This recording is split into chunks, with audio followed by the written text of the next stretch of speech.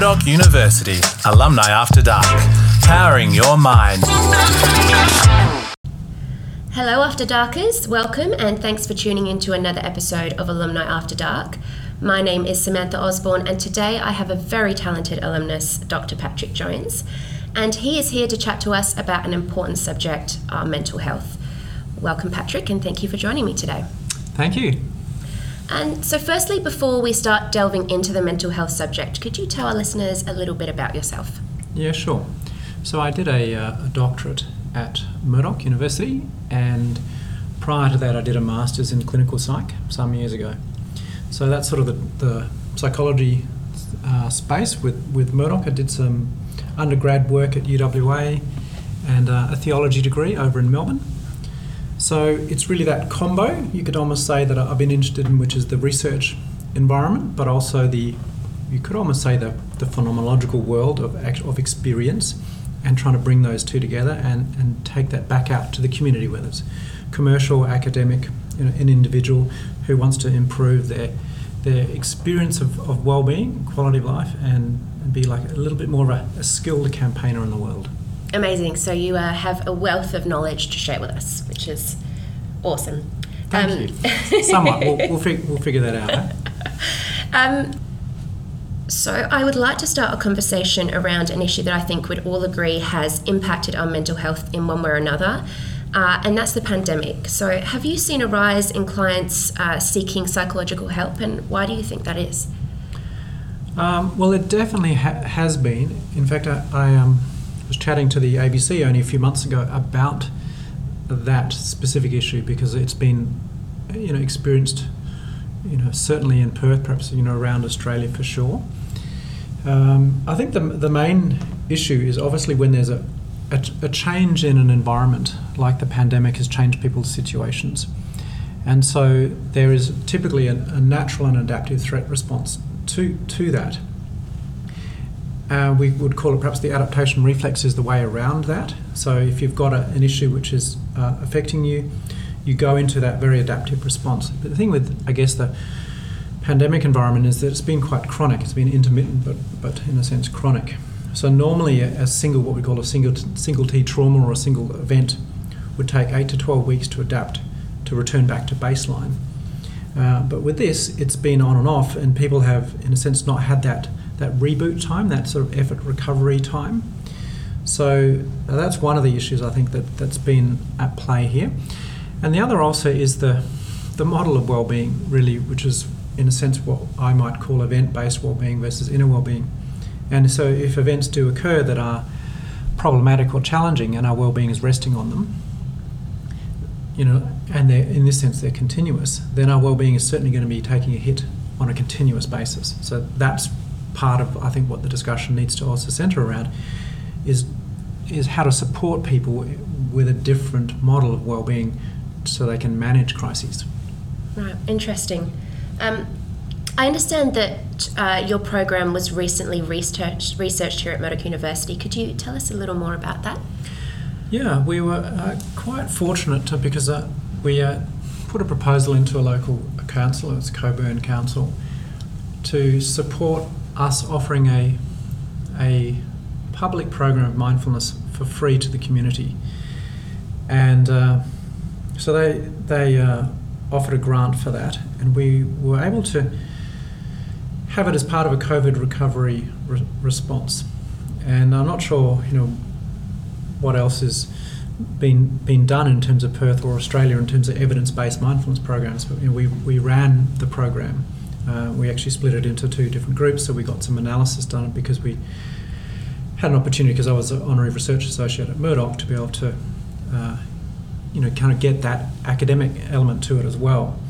So it was a really well researched, evaluated program, and great results. What was really lovely is that people genuinely were positively affected, and all our graphs are all going in the right directions. The well-being ones are going up, and the distress ones are going down. So really, that's what we want to see. And I think what it shows me is that, well, obviously we know mindfulness programs work. This was the mindfulness-based quality of life and wellbeing program that I created through my doctoral research, and we run in the community. and for companies. But what this, I guess, highlights is that if you can offer that in a time of crisis where people are managing these things, then it makes a big impact. And I think in terms of government policy, I'm really quite strong on giving input in terms of how, government funding and where it can, in terms of its policy, where it can allocate funding for the well-being of the community. I think Bhutan has their gross, instead of gross domestic product, it's gross happiness product or something like that. And they focus on how we can improve the happiness of our citizens, not just getting that profit and loss thing or managing budgets. I think we could take a leaf out of that very simple society, but it's a government structure that puts that as a priority. And I think these kinds of programs are an example of that. So what exactly is inner well-being? Like, how would you describe it? Yeah, well, there are different terms in a sense for well-being. There's quality of life, there's subjective well-being in the research, life satisfaction, happiness, well-being.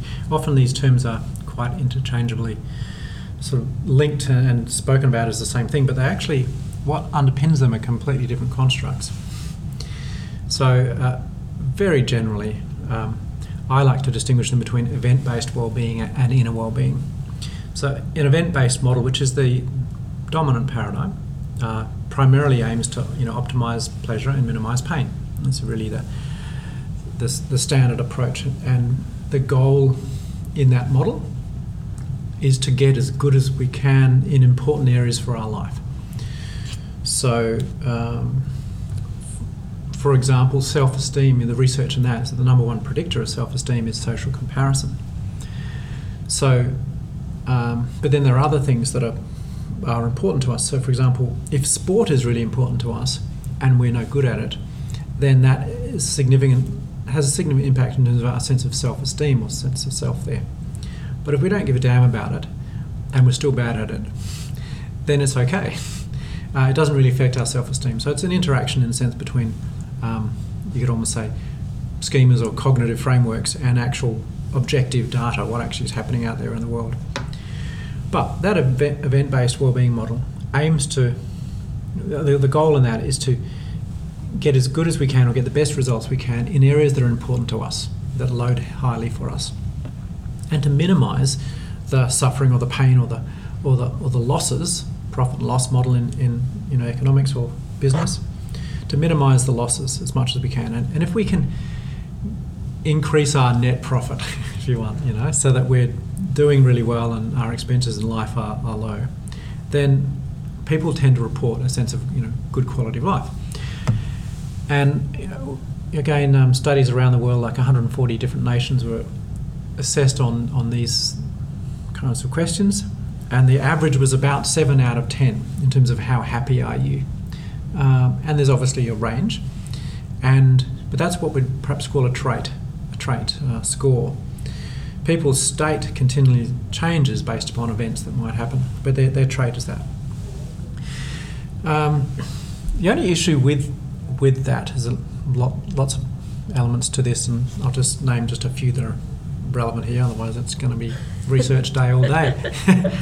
But essentially, the research found that a large portion of where that well-being comes from is my cognitive state, is how I view things versus how they actually are. And initially the research was looking at what are the important areas that we can find that are predictive of quality of life or well-being. They're looking at the work and the relationships, the money, health, leisure, these sorts of things, and they consistently found really low scores for individually and collectively.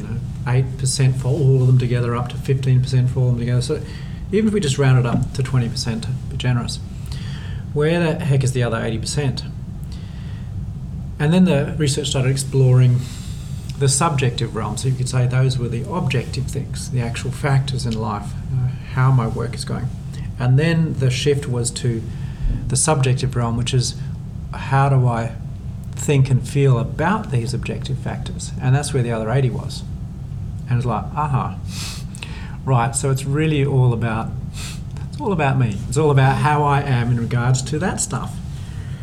So I think that segues really nicely into the critique of that paradigm, which I would probably call the inner well-being paradigm, which is that if it's so much about me, then that's really where the attention should be. And yet when you look at economic policy and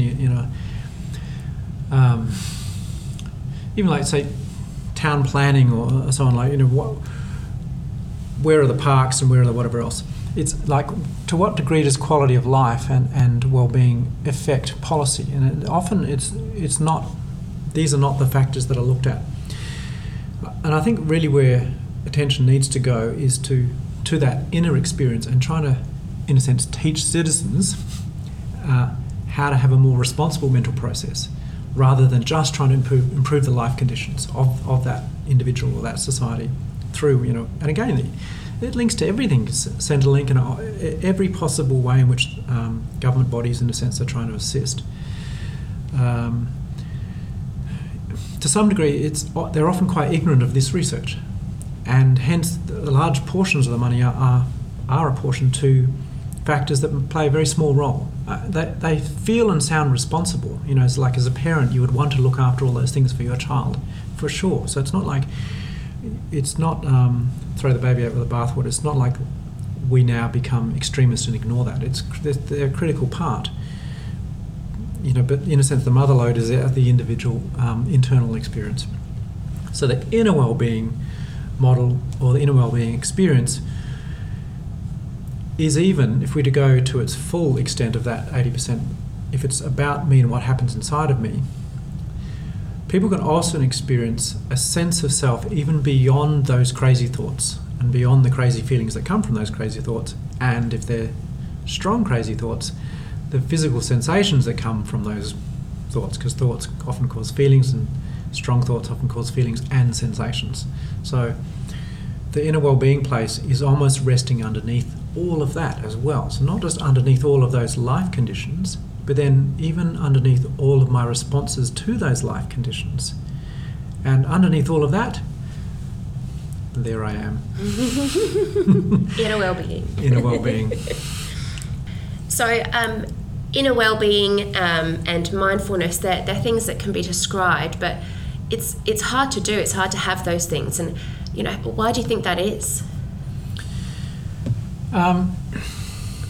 Well, I guess it also depends on the level of practice and where I put my time. So, for example, let's say I'm awake 16 hours a day, and I'm a committed practitioner, so I'm going to do 30 minutes of meditation or mindfulness practices, present moment awareness, say half an hour a day. So that leaves 15 and a half hours left for neurotic thinking, and an annoyance at why that 30 minutes doesn't do the job. And I think that's pretty much the answer, is that it can do the job, but if the rest of the time we're overturning the results through going back to that type of rushed, worried thinking, whilst during that 30 minutes we're trying to stop thinking, the momentum's just completely in the opposite direction. There is a way around this other than trying to do 8 hours of each of them and trying to live a life. And that would be to practice what we call present moment awareness. And that's really where John Kabat-Zinn and the mindfulness movement in the 80s and so on kicked in. So he defines it really as paying attention in a particular way, is mindfulness. And he describes it as on purpose, in the present moment, and non-judgmentally. And that we can do the rest of the time. So it's more like the meditation or the mindfulness approach to make it easier can be, can I just bring my attention to where I am, what I'm doing? Which is kind of the old Yoda criticism of Luke Skywalker, right? And it's like, I'm ready to fight Darth Vader. And he says, no, basically, I'm not going to do the voice. But basically he says, in paraphrase clinical language, no, you're not. You're always looking to the horizon, never on where you are, on what you are doing. Like, that's master speak. Like it's like you want to face that, you can't even be here first. And of course that was a pivotal changing moment, and then he starts to lift up ships and do cool things. So a nice, in a sense, first principle, even from a mastery place, is can I bring my attention to the present moment? And then on top of that, can I have a non-judgmental or a neutral response to that, which then allows me to be able to experience that moment, as we would say in mindfulness, response freshness, in a fresh way, because it's a new moment. And often what happens is that we've got a queued up response to that moment once we see it as familiar, and then in come all the schemas or the filters about that moment. So mindfulness is about, in a sense, putting that filter on hold and seeing if I can experience that raw moment. Again, the research, they talk about primordial processing and secondary processing. This secondary processing is the editor's view about this moment all the time. Commentary, negative, positive, neutral, irrelevant. That kind of more primordial or primal, the primary processing is more just taking in the full moment as for what it is, which is continually changing and in a sense fresh.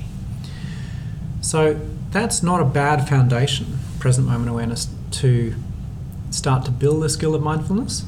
And then of course there's so many other skills that we can layer on top of that, all the way up to the, you could say, the end point of what I call clear mind and open heart. But the clear mind kind of mastery level is what I would call thought suspension, which is the ability to literally just slip the mind into neutral, and it just rests because it's not needed at this point in terms of thinking. It's still processing, so we want to distinguish processing from thinking. Processing is going on, I'm processing my whole environment, but there's not this literal verbal thinking going on, this scrolling of unnecessary narrative. Sounds heavenly. Yeah, totally right. Parked and neutral, optional. But when we think about the body, it's this, the body can be parked when it's not used and it's watching TV or it's whatever, it's doing nothing. Well, I see the body and the mind as simply vehicles for who we are. And the thinking like the body, or the mind like the body, can also be parked. Because sometimes thinking is just not necessary. Like I want to experience, say I want to really look at this beautiful piece of art or something like that, and I don't want to always just do my critique of, juxtaposition and negative space, and I can actually just get that moment of just, that's primary processing, and we should have that as a facility. How does exercise help mental well-being? Yeah, well, I'm glad you asked, actually, because I've been focusing a lot on the mindfulness bit now, and I don't want to in any way underestimate the role of the, you could call them, the life domains. So some of the top 5 that you mentioned, one of them that make a difference here, would be, work, relationships, money, health, leisure. Those things, need, in terms of someone reporting good quality of life, they would need to, in a sense, have those managed, or those, what we'd probably call, having a goal, having a strategy, having a time frame to be able to work through that, and having processes to be able to keep those optimal. So, and the health one is really important, because again, going back to thoughts, feelings, and sensations, they all load in the body. So if we have again, all this stuff, everything I'm saying here is increasingly mapped in the psychological and the neuroscience space and biofeedback and so on. But if we have a distressing thought, it will register in the body, and there'll be an emotional sensation and a physical sensation, emotion. Exercise, man, it just clears a lot of it. It's in some ways, probably even to counteract some things I've been saying earlier, sometimes people can go too far with highlighting, that it's just it's a little bit like Gilbert Ryle, The Ghost in the Machine, this notion that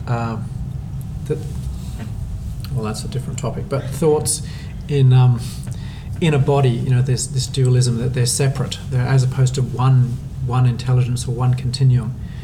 So it's really critical to acknowledge that thought does have a physical impression, and exercise simply just helps clear the impact of that impression. And yes, I'm a big fan of triathlons. And I think the reason why I think it's just they're great because they've got 3 different sports. You know, the swim, cycle, and run. And now in the industry, it starts, beginner levels all the way up to the Ironmans, which are good fun to do. And I mean, I was just saying, like an Ironman is like that's what I'm training for now.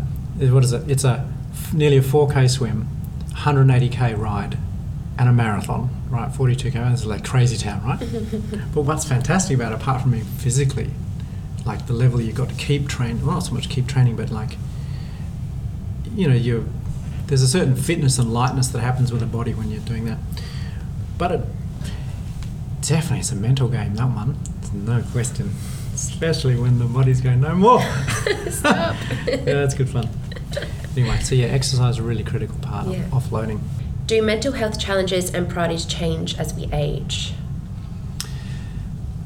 Yes, to some degree. In fact, there is a lot of research now on what they call the curvilinear relationship between well-being and age, which basically means that you'd think as people progress, it should be just completely linear, going up in a straight line.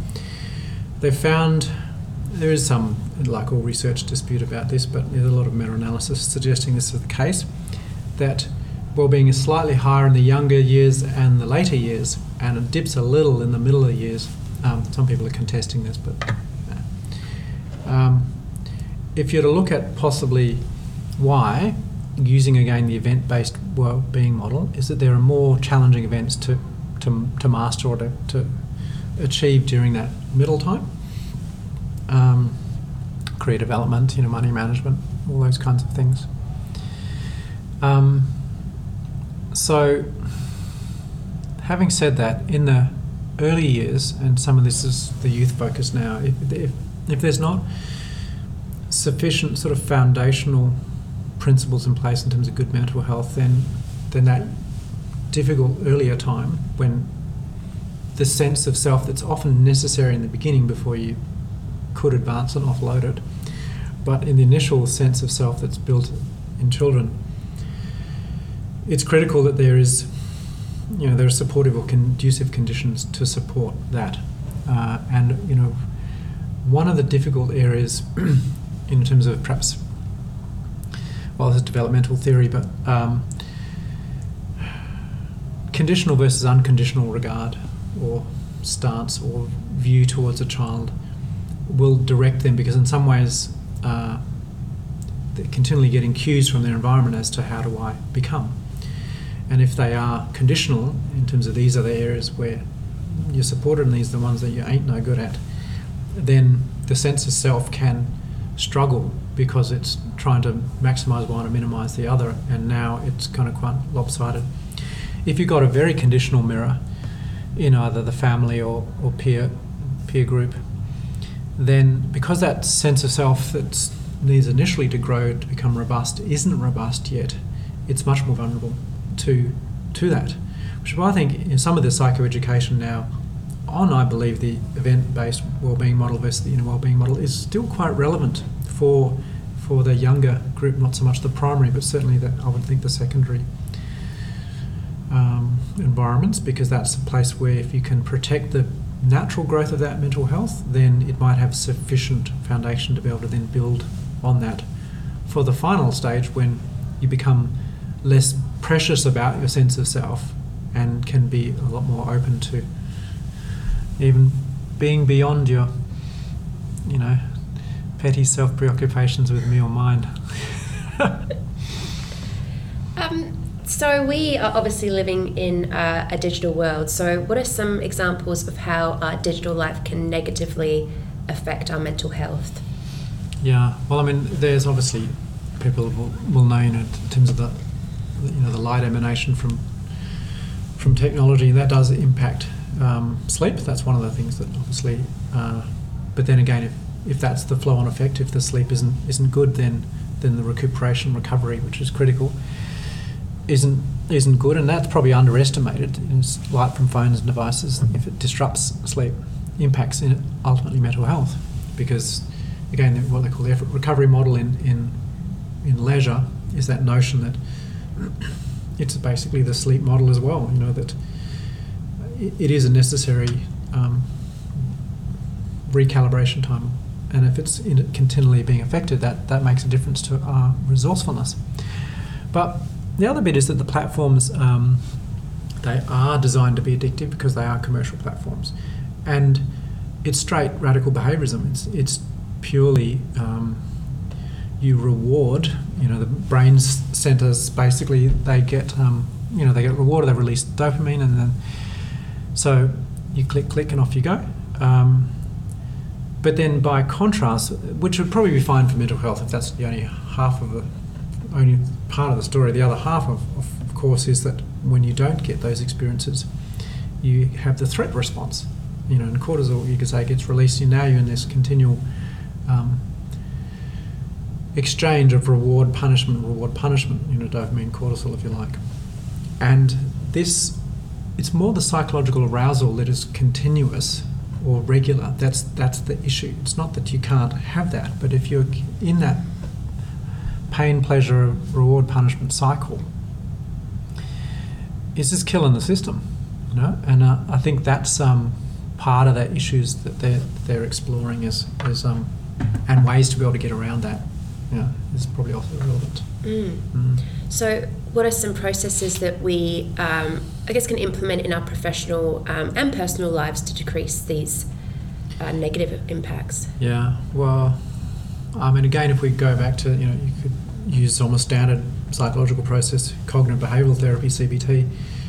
Cognitive approaches, are in some ways what I've been talking about, just reshuffling, my position from the event-based wellbeing model to the inner wellbeing model, to just seeing, am I another statistic of that research that says the number one predictor of self-esteem is social comparison? No, I don't want to be. I'd like to be an outlier, please. I don't want to be on that at all. And that's part of what is happening. And so cognitively, it would be like almost just pushing back against that and going, I can see my self-esteem is wobbly here because of that person being with that person, and I'm not there, or whatever the version is, a million permutations that will create that threat response. And to be able to just do that mindfulness, stepping back, decentering, observing, there's that thought I've just had about that, and trying to use that present moment, neutral, non-judgmental approach to the moment, without having to have all those cognitions, you could say. So basically that cognitive bit, just checking where's my reference coming from. Is it external or internal? It's probably a really simple way of putting it. But then if we go to behavioural, one of the ones, I remember some CEO of some massive organisation, he said really the only question was, when you get up in the morning, do you check your email before the toilet or on the toilet? And it's like, oh, seriously, man. So, and I think so. Segueing from that is don't respond right away to various things. There is some time gap that you can have where you can carve out a life that's a real one versus a virtual one. So power down for longer breaks, essentially. Maybe even reduce the number of platforms that people are on. Would be some of that, and also just it sounds strange, but have some good friends. There's some people where there's that connection, where there is that unconditional regard, so that if your own sense of self, which we'll use at this point, is wobbly, they can mirror for you. Look, we know who you are. You're X, Y, Z. You're not this, not that. That's and great. then ultimately just keep going past a lot of that. Yeah. Do you think that the stigma of mental health issues is steadily decreasing, and how far do you think we have to go? Nice question. Does remind me of viruses though. Funnily enough, why do you think that? Only in the sense that if you miss the cause and you suppress the symptom, you get what we call symptom substitution. This is perhaps in problems in this psychological space. It'll come out in a different symptom. But in the virus world, it'll change its coat and you get a different strain. So, again, going back to that one thing, the cause really is where am I getting my well-being from? So, that I think it's always the first to start there. That the cause of self-esteem should not be what the research says in the social comparison. It should not be that external reference. Why I'm saying that is because I've also seen in the intelligence testing arena that there has been a range of very neutral words that have been used over time. In fact, all the insults that we use now, a lot of them came from intelligence testing that were simply classifications for different IQ levels. And of course, they were neutral. Disabilities became special abilities, and they became special, and then that became potentially derogatory. It's our tendency to do this, if you like. So I think mental health is now being included a lot more so, which is to answer your question probably in a simple way, yes. It is I think the stigma is decreasing. The do we have far to go bit is probably what I'm also addressing. Yes. So I just finished that, I guess. It's that I just see other problems emerging. For example, I see a much more militant judgment of now other arenas as a result of that. For example, I did a critique of a I think it was a 13-page document of a major organisation, which I won't mention, on their response to complainants and how they would look after the complainant. And there was one paragraph in that 13-page document that would be how they would look after the person being complained against. And it was like, it's fantastic because it's definitely swung to how do we give them a voice, critical, because just in all the ways in which that has not occurred in the past. Swung so much now that there's this paranoia about being complained against. And it become very isolating or lonely place, that whole experience. So why I'm saying that is because if the people are just as angry or just as event-based, you could say, it's just a new cause. And so it's now, it's gone from a medieval issue to a modern issue. So in principle, yes, I think this inclusivity for, say, people struggling with mental health it's basic kindness. It's it's critical, and it should be part of it. It's just what I'm adding to that is I don't want that to then become a battering ram for some other thing that's a variation of whatever that was polarised against, if you like. So the platform always is, for me, in this work and the mindfulness work, is connected to that. And a lot of the research now in terms of loving kindness, equanimity, is so correlated with well-being, health, social relationships, and so on, is that if that's the foundation, and the compassion, I think that to me is the primary change point, I think. And then when that's changed, then two things will happen. One, in terms of, say, the mental health stigma, that will obviously... the stigma will decrease, but then it won't spawn new problems, is what I'm trying to highlight there. We can have that inclusivity without it then becoming a militant inclusivity to the point where others are now excluded in some other form. So I think that's kind of a critical shift. And one beautiful way to do that, I think, and this is probably just at least finish that question with this exercise. So a common one in the mindful space for equanimity or openness to others is to see people in three categories: either a friend, stranger, or enemy.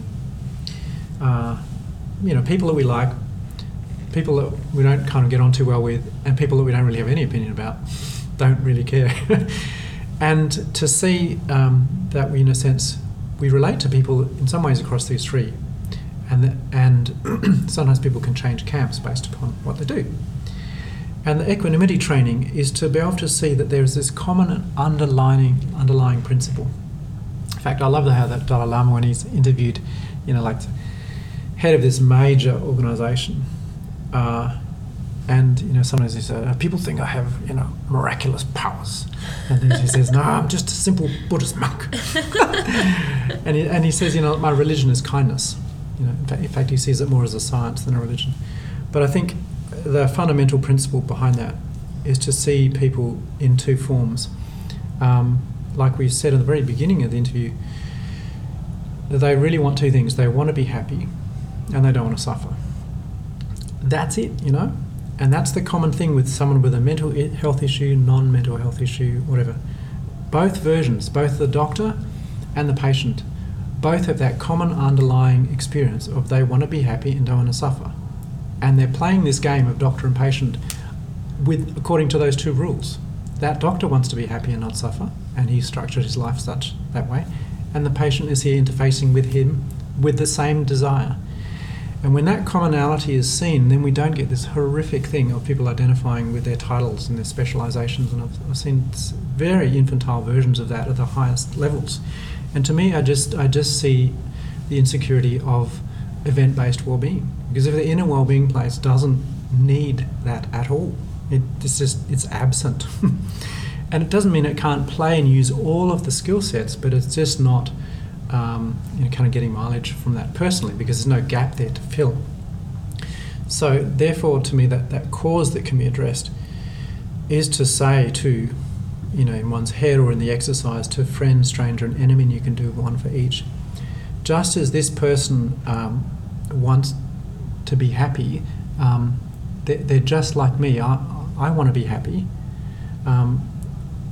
So it's basically, this person is just like me, they want to be happy. Just as I want to be happy, may they too be happy. This person is just like me, they don't want to suffer.